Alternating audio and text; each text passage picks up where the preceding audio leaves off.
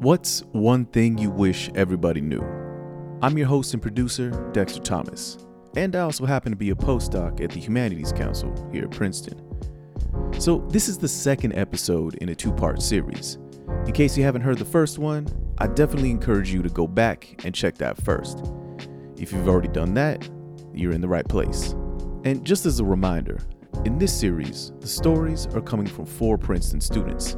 They'll be talking about their research, and the topics are all pretty different, but they all come back to how we talk to one another.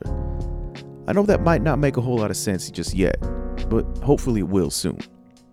In this episode, I've got another 2 stories for you. One has to do with a doctor, a picture book, and a big sister who's doing her best to look out for her little brother.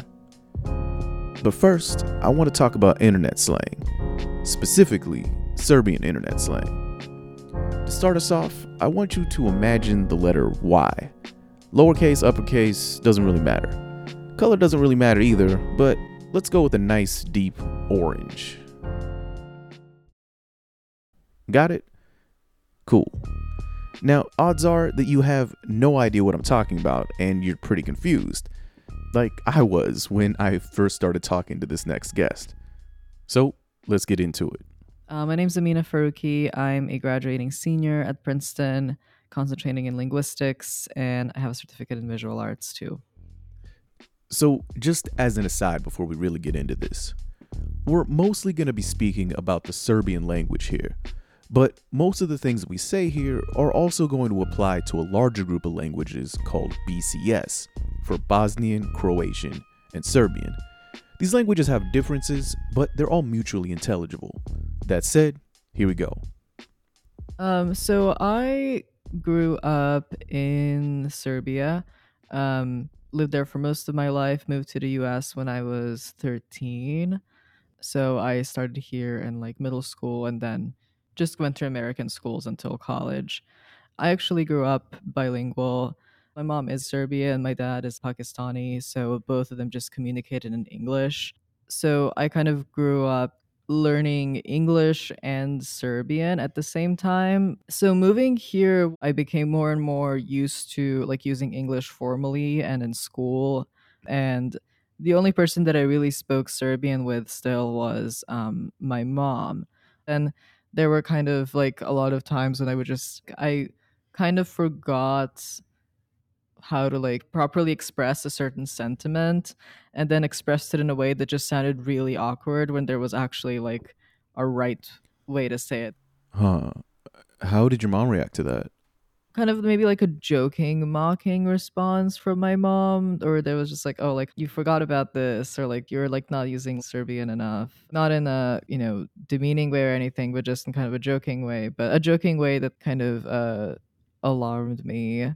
Mm, Um, so that's the kind of stuff that started to worry me. And then that led me into over the pandemic, actually, of kind of going in and like seeking this kind of not community, but like small friend group and then kind of circle that I hovered around in or like lurked around in just so I could be exposed to the language more yeah. and also so I could use it with people.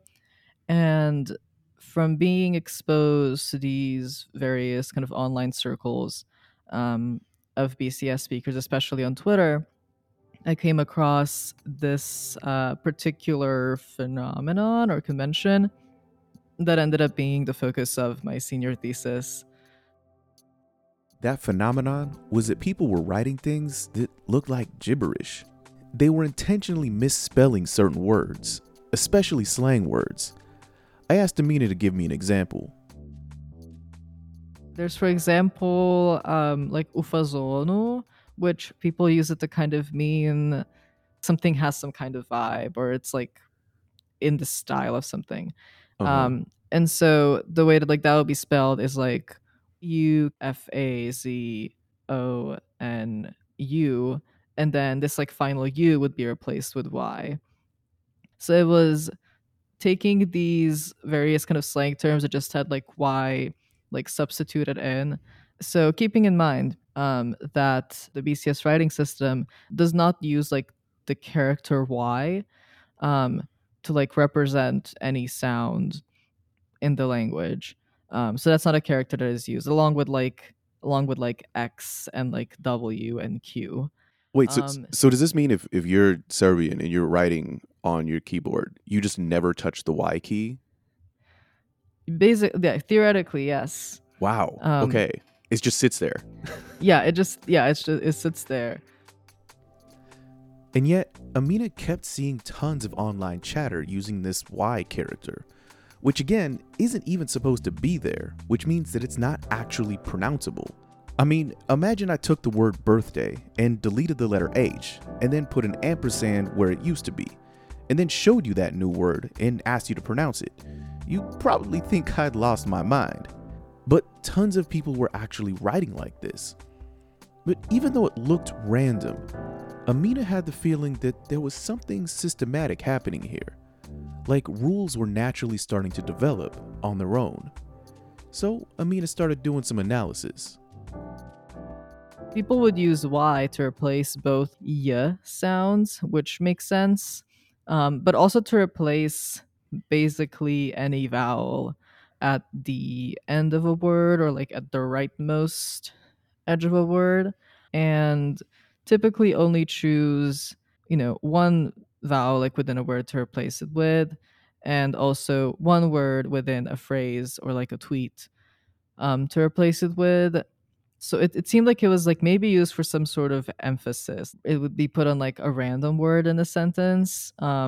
Or like you would feel like there's a reason like why they like chose a word to use Y on, but you can't really like put a finger to it. So you get online and you're just seeing people using kind of random characters and words. I mean, this kind of sounds like if all of a sudden you haven't really been spending a whole bunch of time on the English internet for a while, and then you get on, and all of a sudden, the way that people like to replace S with a dollar sign Yeah, because they think exactly. it looks cool, but then all of a sudden, somebody starts replacing B with a dollar sign and T with a dollar sign and just any Yeah. letter. And so you're seeing that, kind of the equivalent of this is maybe a bad example, but you're seeing the hmm equivalent of this. What was your response? What did you think? Did you just think, man, I really been gone for a long time? Or what were you thinking? Um. Yeah, I guess it was like kind of like a little bit like that because I was like, this is how like the people like the kids talk right now, and not even really kids, but like even like young adults, early 30s, teenagers. So it's like a pretty wide age span, but like this is how like people talk now. But I found it more like just interesting. I couldn't really like pick up on like what exactly was it that prompted someone to use it because it didn't seem like it was completely random. So I think a lot of people would see that and say, oh, that's weird. Some people hmm writing weird stuff on the internet. You decided to write a thesis on it. Yeah. Not a common response, but it's what brings us here today. So Mhm. you started researching this. Yeah. Yeah. So tell me about the what you found. What was the origin of all this? So the Y like actually originated on this Serbian specific Facebook meme page. It was called Ručno pravljeni nakit, or like handmade accessories. Okay. It started out in like 2013, and like everyone that I tell this to like thinks that it sounds like really weird, but it's a meme page that was meant to parody other Facebook pages that sold handmade jewelry, just like a kind of satirical parody page. Would like kind of pretend to like make jewelry out of like plastiline and like sell it, but not really. So it would kind of like imitate it in these ways, but Mm-hmm. in with always this kind of very kind of infantile or like sort of mocking sarcastic undertone. But yeah, so over the years developed its own like kind of very distinctive writing style that it became known by. It's kind of seemed like the goal of this writing style was like first to just look extremely ridiculous and like bizarre, and also to look maybe kind of like cutesy or like immature. And what this writing style consisted of was replacing all V's with W's, or replacing all H's with X's, and replacing any and all vowels with Y. So this handmade accessories weird meme page is writing in this bizarre format. And then what did people just start copying it? How did it jump from there to other places? Yeah, so this meme page is actually like very popular. But what was interesting was that you wouldn't really know if people using these conventions like actually know where it came from. I would assume that like people who are from Serbia and use it, most of them would probably associate it with the meme page, or like they would know where it came from. But someone who was living in Bosnia who used it, most likely would like not be familiar with this meme page, or at least the people that I've asked like had no idea what it was. Which is maybe the hallmark of a successful meme, when the people who were using it don't even know where it came from. So, anyway, Ameena collected samples of a few hundred messages online that used the Y slang, which was harder than it sounds, because, well, take that example of if people started using the dollar sign in place of random consonants. You wouldn't be able to just go to twitter.com and type in a dollar sign, because you'd get stock prices and things that were completely irrelevant.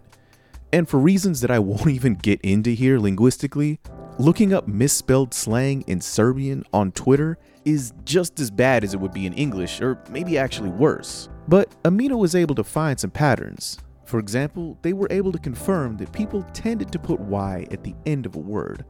Not always, but usually. But even beyond that grammar, there seemed to be some social norms forming around this thing.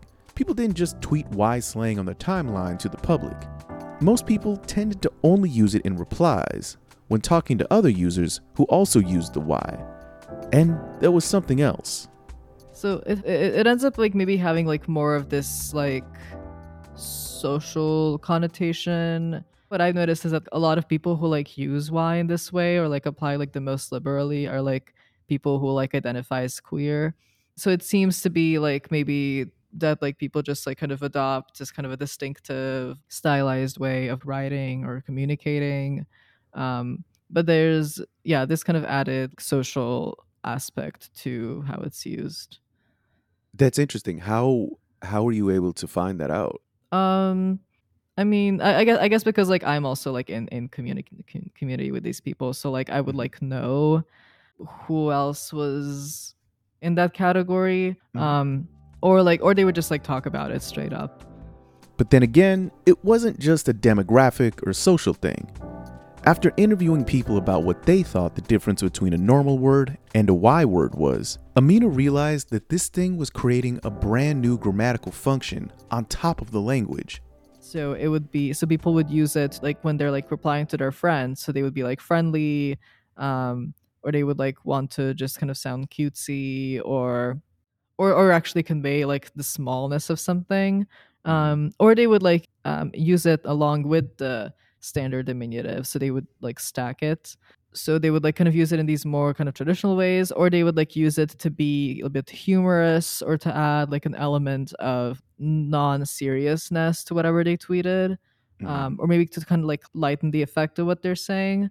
This reminds me of a couple things in English. I mean, one is how if you get a text message from somebody and the person ends it with a period, Hmm. which is what you're supposed to do in English. In Yeah, most languages, you're supposed to end with a period. If you do, yeah, you immediately assume this person is angry. yeah. Even though they're just following standard English. And then the flip of that, what the Y's reminded me a little bit of Hmm. is almost like LOL, which when most people put LOL at the end of a sentence, Yeah. it's developed to the stage where nobody's actually laughing out loud.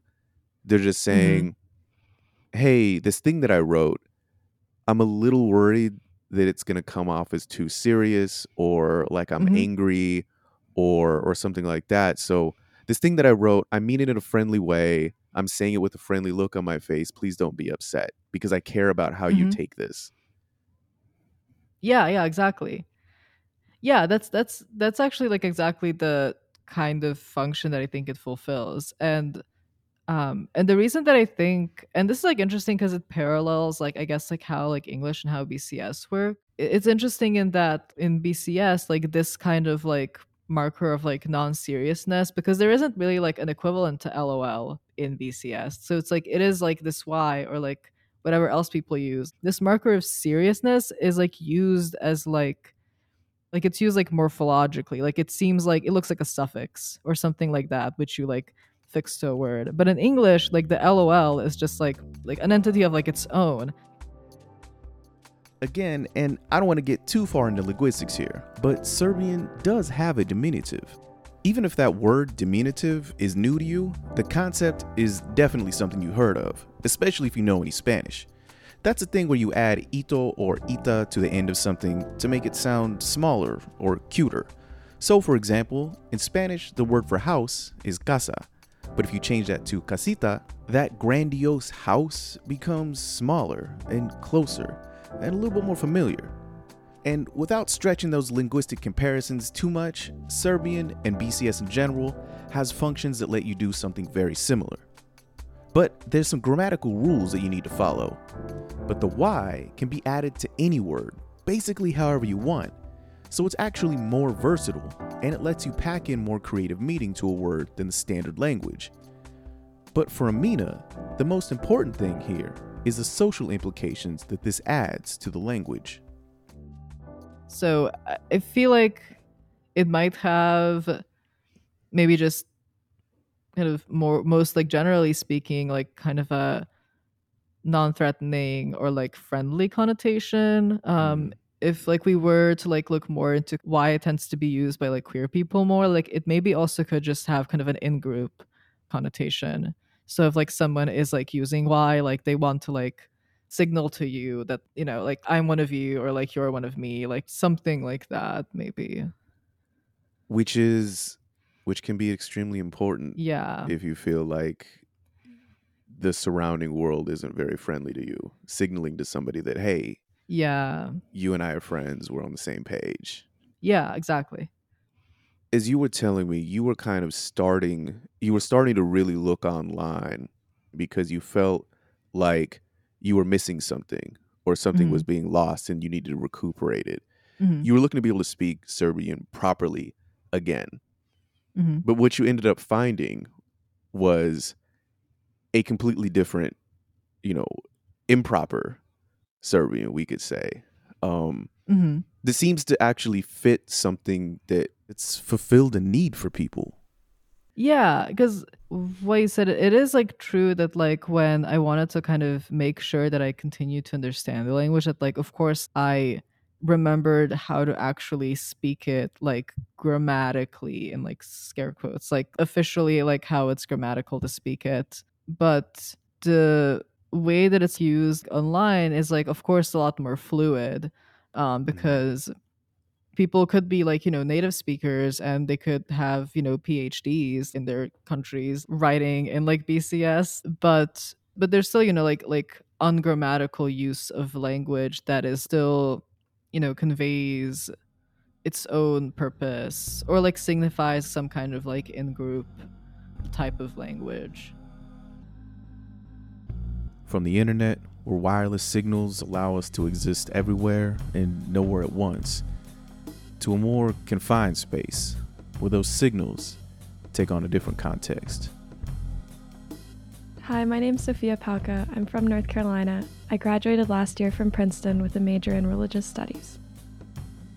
This next one with Sofia is a little different. It's not an interview.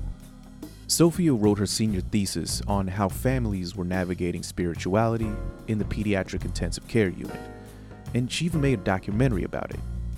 But when we started talking, I got interested in the work that came before all that. And as it turns out, a lot of it goes back to an essay that she wrote the year before, an essay about trying to communicate with her little brother. I asked if she would share it with me. So, here it is. Victor slowly opens his eyes. His head rests on a foam block at the top of the hospital bed, and a white sheet covers the rest of him. His eyes, just barely open, move gradually around the room. They find me, and I smile. "Hi, little man," I say gently. He keeps looking at me. The nurse beside us exclaims, "Oh good, you're awake. Your sister is right here next to you." She then turns to hand the post-surgery feeding tube kit to my dad. I keep looking at my brother. I don't know if the nurse knows that Victor is nonverbal. It would be completely appropriate for her to expect that after the anesthesia wears off, the 14-year-old boy on the bed will start speaking. I know that he will not. He will laugh, cry, grunt, point. He will communicate, just in his very own ways. I do not understand him completely, but I do understand him some, and that some means the world to me. I am writing this essay for a class on conducting ethnographic research, but in thinking about my personal experience, I sometimes feel that the ethical dilemmas of misrepresenting others that ethnographers face out in the field is something that I face each and every time that I interact with my brother or speak to others about him. And yet, do I stop doing so? I consciously make the decision, right, wrong, or somewhere in between, to continue. What I have to trust is my own love for my brother, and that I will always strive to represent him as best as I can. The day before his surgery, Victor and I sit on the couch in his room. We've just finished reading one of his favorite books, the one about pirates being babysitters. I close the book and lay it down next to me. Victor sits quietly, his hands tucked carefully beneath his legs, looking downwards at his knees that are at the same level on the sofa as mine. We are the same size. "Hey, Vic," I say softly. He keeps looking downwards, quietly knocking his knees against each other. "How do you feel about your surgery tomorrow?" He continues knocking. "Do you feel nervous?" I ask. He says quietly. When my family and I communicate with Victor, we take to mean yes, given its similarity to uh-huh. Victor also clearly uses this when answering yes or no questions. He will respond with it when we ask him if he wants something, and then he is happy when he gets it. But his expression of no is much more difficult to understand. Sometimes he makes a guttural noise which indicates he doesn't want something, and sometimes he just simply doesn't respond. I stay quiet for a little bit as he continues to look down. "I'm sorry," I say. I pause for a little longer. "I do think it will be good for you, though. You'll feel better and have more energy when you can eat more through your feeding tube. And you won't have to eat by mouth as much. I know how much you hate that." He continues to sit there, a little more still than usual. I sit and wait for a while. Then I take his little hand and trace small circles on his palm. He turns his hand upwards as if seeking my fingers, seemingly enjoying the sensation on his skin. He looks up at the mobile that hangs from the ceiling, watching the paper figures slowly twist in the air.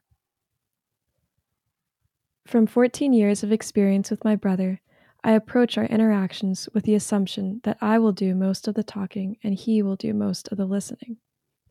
And there, once again, is that inescapable assumption that communication is inherently verbal. The following day, the surgeon walked into Victor's hospital room to check on his recovery. I was lying next to my brother, holding his iPad while we were watching one of his favorite movies, Cars. The surgeon began asking how Victor was feeling, but the questions were not directed at the patient himself, but rather to us, his family members. I replied that Victor seemed to be feeling better, but was still in some pain. We had surmised this because over the last few hours, he had swatted at us, and when something is hurting him, he does not usually cry, but instead becomes angry. But in reality, we had no idea the exact amount of pain he was in, or how he felt about it. I asked the surgeon for more pain medication, and he agreed. I glanced back at Victor, who was looking directly at me. I say that I'm careful about speaking for Victor, and yet I do it all the time. He lives in a world where communication with authorities such as doctors and teachers is verbal, and we help him make requests that ultimately improve his quality of life. And yet, how I wish that he could make those verbal requests himself. It seems sometimes that he wishes that as well. After a minute or two, Victor gets up from the sofa and starts heading to the door. Wait, I say, wanting us to stay in his room for a little while longer. Do you want to read a book? He turns and walks back, heading towards the boxes on the floor containing dozens of books sitting upright. His hand reaches down and pulls out a large, flat red book with the words, "You Are Special," written in gold lettering on the cover. He turns to me and hands me the book. You want this one? I ask. He replies. I motion beside me, and he carefully sits down, his hands under his legs again. This is the one that he usually brings to me when I ask him if he wants to read a book. In fact, sometimes I just ask him while we're anywhere in the house, do you want to read You Are Special? And he immediately turns to go to his room and get the book. I open the book to the first page and start reading. The Wimmicks were small wooden people. All of the wooden people were carved by a woodworker named Eli. The Wimmicks each have a box of star stickers and dot stickers that they stick to each other. When someone does something impressive, they earn a star, or something clumsy, they get a dot. The talented ones got stars too. Some could lift big sticks high above their heads or jump over tall boxes. Still others knew big words or could sing pretty songs. I pause here and think. I think about the many times that my sister and I have impressed people by being athletic or by getting into Princeton. I think about how much Victor loves to hear me sing, but he has never sung a word himself. I go back to reading. Others, though, could do little. They got dots. Punchinello was one of these. He tried to jump high like the others, but he always fell. And when he fell, the others would gather around and give dots. At this point, Victor's upper lip starts to come down and his lower lip begins to tremble.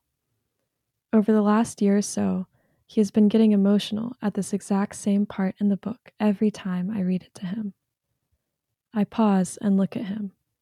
He takes his hand out and points his finger to the page. Do you want me to keep reading? I ask. I continue reading the next few sentences about how people keep giving Punchinello dots, and Victor slowly becomes more upset and lets out a small cry. Does this make you sad? He says. Is it because you relate to Punchinello? He turns his head and looks straight in my eyes. At this point in reading the story, I never know what to say after he gets upset. In our life as siblings, so many people stick stars on me. But when interacting with strangers, Victor usually gets dots. Although people tend to be quite kind to him, he is never publicly recognized for his achievements in the same way that my sister and I am. And when people notice he is acting very differently than them, their initial reaction can sometimes be judgmental. In my mind, his emotional response to this part of the story seems to indicate that he wishes he could do many of the things that would earn him stars in the eyes of others. One of those might be speaking verbally. I think this because I see him throughout the day getting frustrated when trying to tell us something by gesturing or making noises that we don't understand. Victor points to the page again. It seems like he doesn't necessarily need me to say anything. He just wants to hear the rest of the book. I continue reading. Punchinello meets a Wemmick who has no stars or dots, because when someone tries to stick one on, they simply fall off. He asks her how she does it, and she tells him to go visit Eli, the woodcarver who carved all the Wimmicks. As Punchinello walks into the large wood shop, Eli picks him up and sets him on the table. Eli sees all of the gray dots on Punchinello and tells him that he doesn't care what the other Wimmicks think. He says, "Who are they to give stars or dots? They're Wimmicks just like you. What they think doesn't matter, Punchinello. All that matters is what I think, and I think that you are pretty special." Sometimes Victor smiles when I read this line out loud. I usually point to his chest and say the words again. You are special. Victor loves something about this story. Through his reactions to the events in the narrative, he manages to communicate to me some of the ways he feels about his situation. His listening, though mostly silent, is not stagnant. It is dynamic. His changes in expression, some subtle and some overt, are ways that I can understand a few of his thoughts and emotions. Victor flips my assumptions about communication on its head. Through the act of speaking, I come to understand him. And through the act of listening, he tells me. This is also communication. I do think that Victor does wish for many of the things that my sister and I have, such as speech and various motor abilities. I do believe there are a few things he lacks that I should not automatically assume he wants. One of those has become quite clear in the days following his surgery. It would be easy to assume that Victor longs to eat by mouth, but it seems that, in actuality, he does not. Instead, Victor quite vehemently refuses to receive the majority of food through his mouth. This should be taken seriously as a form of communication about his own opinions. There are things that Victor likes, like spinning tops, watching Curious George, or listening to the same songs over and over. But we can't assume that just because he lacks the conventional desire for novelty, he must therefore long to act in a conventional way. This absence of a desire for novelty perhaps should not be regarded as merely an absence, but instead as a significant expression of his own agency to decide what it is that he wants for himself and how he wishes to spend his time. The story of Punchinello does not end with him suddenly performing impressive acts and receiving stars, but rather with a message from the woodworker, his creator, who is a metaphor for God. The story itself is a Christian allegory. The message that you are special because God loves you just the way you are is one that Victor requests to hear over and over. My family identifies with progressive Christianity, but we do not explicitly tell Victor what to believe.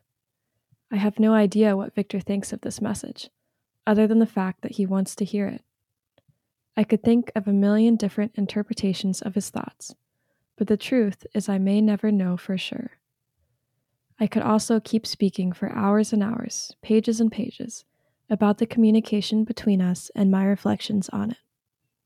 But once again, I find that if I simply sit still and do not speak, I understand the most. I close the book. Victor sits there quietly.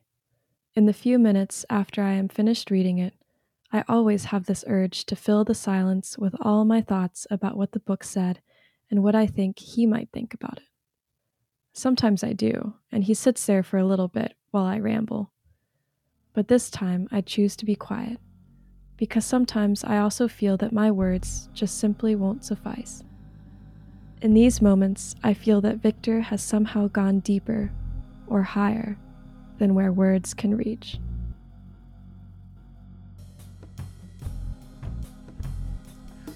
Again, another way of understanding how we speak to each other.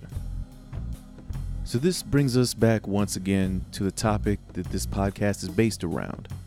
A question that's maybe a little optimistic, but hey, a little optimism never hurt anybody. We'll hear from Ameena first. So you've had a lot of time to study this very particular niche phenomenon. But most people who are listening to this, they don't speak Serbian or BCS period. And even those who do, they'd probably be pretty confused if they'd seen any of this Y slang that you've been talking about. But what if everybody knew about this? What if this phenomenon was common knowledge? So if everybody knew or kind of was aware of like these like intricacies of how language changes and spreads and like develops, when people know this or aware of this, it just makes them more open to, I guess, how like just change, and changing language. I mean, and abstractly, like you can say like, yeah, like people are open to change, but people don't, create, different ways to say something or like kind of switch around like how they write things, like just, out of boredom or like just randomly. Language changes because these changes stick around because they're useful and they help us communicate more effectively in some way, even if it's a very, very niche and specific way. I think if everybody knew what I've learned through this process of being with my brother, through and also experiencing, through just talking to a lot of the people that I've talked to about their personal experiences and hardships, I think hopefully I would think that they might come away with more of a reflection on the way that they personally communicate. But that was also another point where I learned a lot about my own assumptions about things. Like with my brother, for example, people in the past have come up to my family just like randomly off the street and told us, oh, there's a reason God put your brother in your life, and there's a reason he gave him the syndrome and things like that. And my family and I always hated that, like absolutely loathed when someone would tell us that. And then I met families and talked to families that was something they deeply believed in, that God, or however they viewed God, this was God's will, and they gained a lot of strength and resilience from that perspective. And that was shocking to me because I couldn't understand that in the context of my own life. And yet I watched and listened to how much strength that gave them when faced with something like the end of life. And that isn't to say that that's what all families believe that are in those contexts. I mean, I hadn't really realized how much strength and sense of agency, especially in a place like a hospital where parents can feel, and siblings, completely out of control. And so then thinking to where, I mean, so I'm going to medical school next year, and I will, 4 years from now, be a resident, having maybe some of those kinds of conversations. And on the one hand, that's really scary. But I also think that my experience with my brother, and then with this thesis work and some other experiences I have, may allow me to appreciate a little bit more some of that power dynamic and in those relationships, or in the interactions between physicians and patients and families. Do you think this experience is going to make you a different doctor? Hopefully, learning to reflect a lot on my own assumptions and the power that I might have in the future as a physician. But on the other hand, I mean, there's going to be so much to learn that I don't know yet about being a physician. So we'll see how it goes.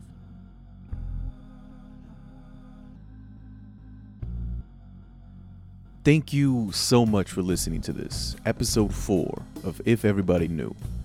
Today's guests were Ameena Faruki, who graduated this year with an independent concentration in linguistics, which is one of the Humanities Council's academic programs, and also earned a certificate in visual arts. And Sofia Pauca, who graduated last year with a major in religion, and also earned a certificate in humanistic studies, which is another program within the council. And this episode would not be possible without their research and participation. That being said, the framing and editorializing and everything else in this episode, that's my own. So if you're curious to know more, you should definitely go to the source, and please check out the show notes at humanities.princeton.edu/podcast. You can find a full transcript plus links to everything referenced in here, and also some places you can learn more. And like I said, this was part 2 of a 2-part series. So just in case you missed the first one, definitely make sure to go back and check that. But hopefully after hearing all that, maybe this makes some sense. From writing down African drum rhythms, to fake monster message boards, to Serbian internet slang, to how one family does their best to share their thoughts with one another, in a hospital or at home. 4 different people, 4 different experiences, and hopefully 4 different ways to think about something that I think is essential for all of us. The different ways in which we talk to one another. Hopefully that sparked something for you. If Everybody Knew is produced with music composed by and hosted by me, Dexter Thomas. See y'all out there. If Everybody Knew is brought to you by the Humanities Council at Princeton University. Our mission is to nurture the humanities locally and globally, engage diverse perspectives past and present, and enrich public dialogue with humanistic approaches. For information about our programs and events, please visit our website at humanities.princeton.edu.